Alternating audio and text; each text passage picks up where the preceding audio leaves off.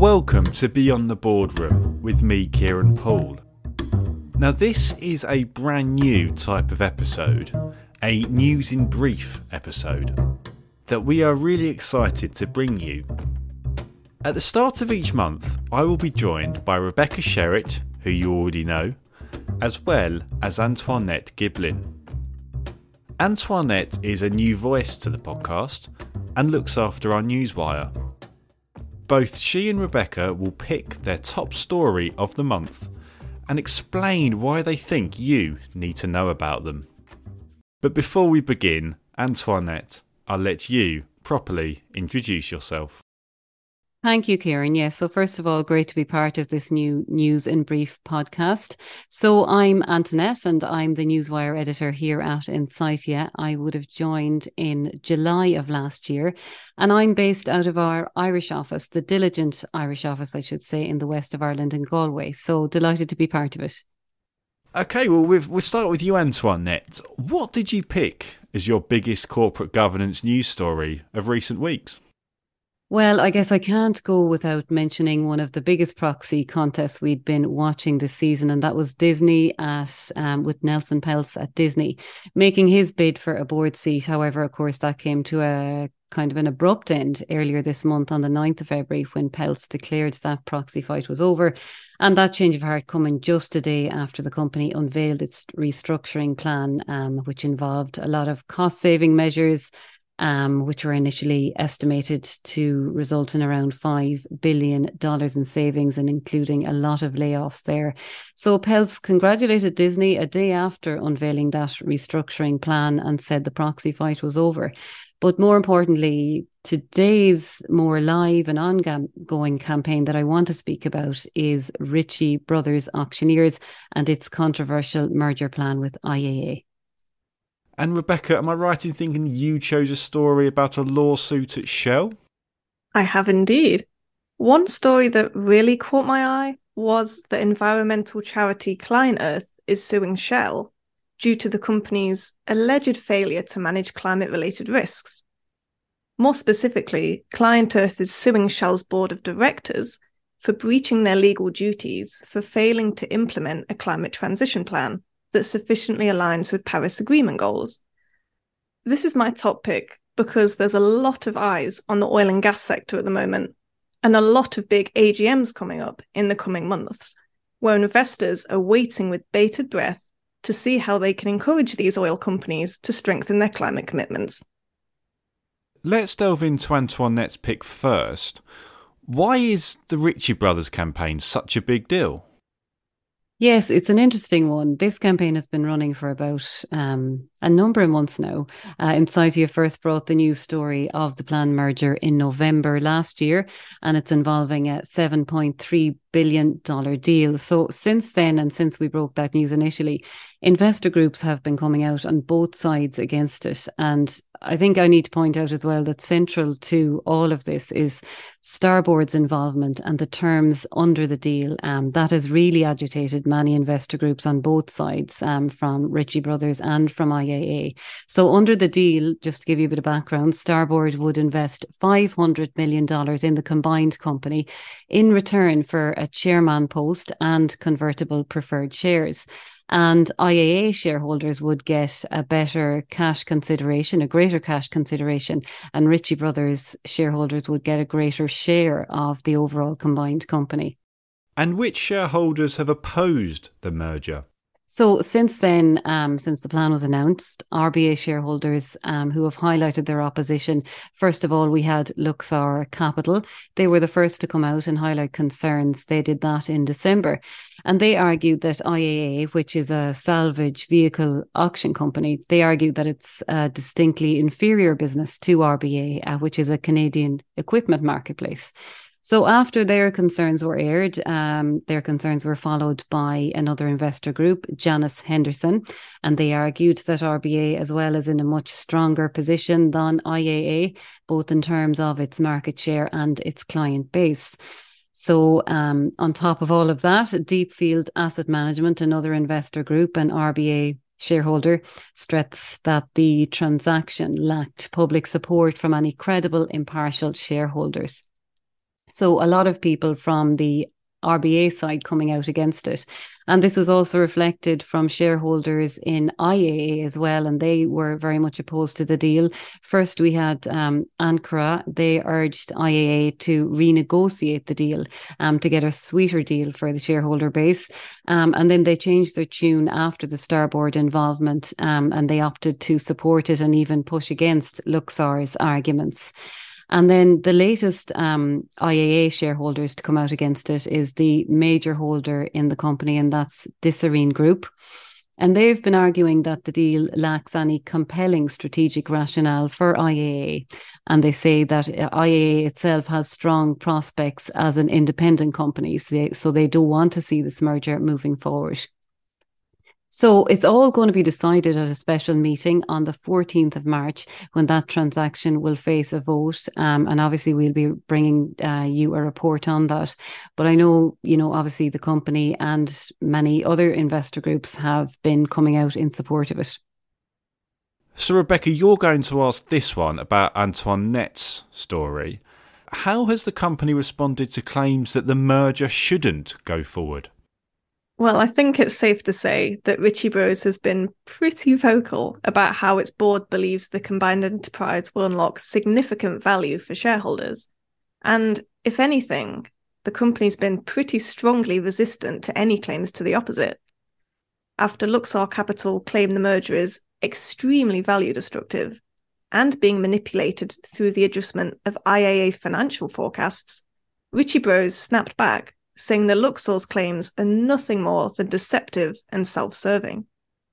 Ritchie Bros also noted that the fact that its own share price has increased by 14% in the past 2 months is sign enough that shareholders understand the many financial and strategic benefits of the acquisition. And as Antoinette said, the company's arguments only been more bolstered by Starboard Value's involvement. And Cora Advisors has similarly come forward and claimed that Ritchie Bros shares could more than double in price to over $130 a piece over the next 2 years if the deal goes through. And to your story, Rebecca, could you tell us more about why Client Earth is suing Shell? Sure. One big point of contention is Shell's climate plan, the quality of which has been subject to debate among investors for several years now. The company claims its target to halve its emissions derived from global operations by 2030 is industry-leading. But on the flip side, Client Earth has criticised the plan for excluding short and medium-term Scope 3 emissions targets, despite emissions from its value chain actually accounting for more than 90% of the company's overall emissions. As such, Client Earth is asking the High Court of England and Wales for an order that requires Shell's board to adopt a stronger strategy to manage climate risk. And in compliance with prior Dutch court judgment, they're also asking for Shell to be mandated to reduce its emissions by 45% by 2030, based on 2019 levels. And this lawsuit is supported by a really generous number of investors, representing more than £45 billion in assets. This isn't really too surprising. Shell's Say on Climate plan faced 20% opposition last year, up from only around 10 or 11% opposition the year before, and various shareholder proposals seeking much more ambitious emissions reductions targets have won between 20 to 30% support at Shell in the past 2 years, so its shareholders really have been vocal about Shell stepping up its climate efforts. Let's bring Antoinette into this story then. Looking beyond Shell, how are investors engaging with other oil companies on emissions reductions? Yeah, it's interesting to look at the trend here. Follow This tend to lead lots of the more notable engagements on emissions reduction proposals targeting US and European oil majors. And if we look at 2021, the proposals performed quite well. The 12 climate change proposals subject to a vote at energy companies globally won 45.9%, so almost 46% average support. But then if you look at 2022, given the global oil shortage, they performed worse than expected. So the 23 proposals of that kind globally won 23.9% average support. And then I guess looking towards this year's, investors are hoping for a rebound in support for their proposals. However, you do notice a certain shift. Take Follow This, for example. It is more than half the number of oil companies it's going to target with proposals, just to companies that it deems to be the most influential. So as part of this move, it has refined its focus level overall to the companies, the four super major companies, Shell, BP, Exxon and Chevron. And the argument, again, is that they consistently fail to set meaningful targets for their Scope 3 emissions, and those emissions approximately representing 90% of their overall emissions. So as part of that, the advocacy group is streamlining its proposals to seek just those Scope 3 emissions reporting rather than going for the Scope 1, 2 and 3. So they are hoping for a rebound this year again, moving on from what happened in 2022. But you do notice that shift, the fact that they are refining their focus now to those four super majors. And Rebecca, we've had some pretty interesting in-depth articles recently. We have indeed. One I found really interesting was a report on the rise in shareholder proposals seeking reporting on US state policies restricting reproductive rights, and more particularly how these impact companies and their own policymaking. This rise in proposal filings comes as more than 60 anti-abortion bills have been filed in this year's US legislative session, and more than 30 shareholder proposals on this topic have been filed for this proxy season, which is triple the 10 seen in 2022. Ria Ventures, which is largely leading this initiative, has been filing proposals on this topic for several years now, but confirmed to us in an interview that Roe v. Wade ultimately caused more investors to pick up their tools and tackle the rise in anti-abortion policymaking this year. So that's our in-depths. What about our vulnerability offerings this month, Antoinette? What companies stood out for you as one of the most likely to be targeted by an activist investor? Yeah, Kieran, we've had many, our reporters have been examining many companies over recent weeks as part of our vulnerability offering. One of those that stood out was well-known brand Johnson & Johnson, a household name. It's one of the many companies that our team examined this particular month, and it has underperformed its Insightia vulnerability selected peer group on a number of fronts. So with investors questioning its overall governance, impending patent cliffs and recent changes at the top as well, the company has found its stock deemed to be in the 76th percentile of companies most likely to be targeted by an activist investor in coming months. So Johnson & Johnson, it's already trying to respond to years of underperformance through various initiatives. Some of these involved a partial breakup and a $5 billion share repurchase. However, our reporters examined this and they found that an activist could possibly push it to separate its pharmaceuticals and medical devices businesses, perhaps through something like asset sales rather than opting for a spin-off. Now, it was also found that an activist could also point to concerns about Johnson & Johnson's governance. The company's strategy for handling litigation, for example, was recently the subject of a court defeat that hurt its public reputation, while shareholders also nearly passed a shareholder proposal objecting to the exclusion of litigation costs from compensation in 2022. So a number of factors there impacting its vulnerability score. Now, we've all got a pretty busy month ahead for shareholder engagements. Is there anything you both are keeping an eye on in the coming weeks? Rebecca, what annual meetings are you watching? We are spoilt for choice. There's lots of big AGMs happening in the coming few weeks. As is the case every year, we will of course be watching to see how emissions reporting proposals perform at all the big oil and gas company annual meetings. We know proposals of this kind have been filed at companies like the infamous Shell, BP, Chevron, and ExxonMobil. And as we said, these will very much be up for debate as to whether they will perform better than they did in 2022, or whether the global energy shortage and market volatility will hamper support once again. I think Apple's March 23rd AGM will also be super interesting. Last year, a racial audit proposal won majority support at Apple, but no further action was really taken. So it will be interesting to see if they face the same request again.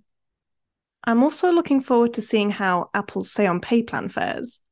It faced around 35% opposition last year, so ahead of this year's AGM, CEO Tim Cook took a 40% pay cut. So I'm wondering if that will be enough to squash any dissent. Okay, Rebecca, and then Antoinette. Any interest in proxy fights due for decision shortly? So as we mentioned already, we already obviously were watching the Disney campaign, and Ritchie Brothers will be keeping a special eye on that in March.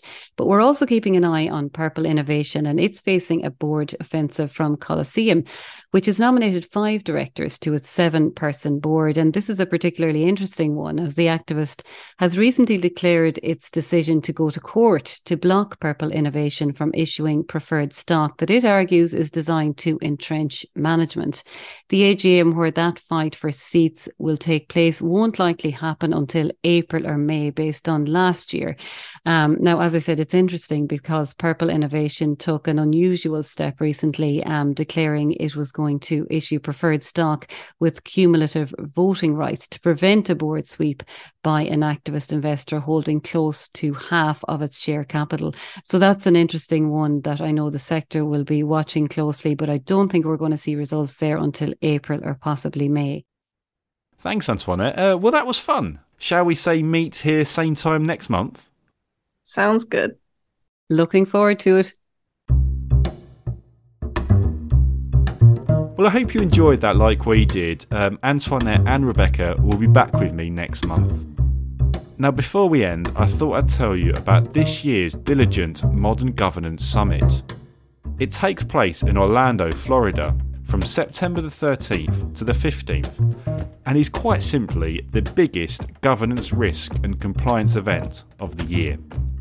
There will be over 80 product and thought leadership sessions, and if you click the link in the show description, you can see the early bird pricing available exclusively now.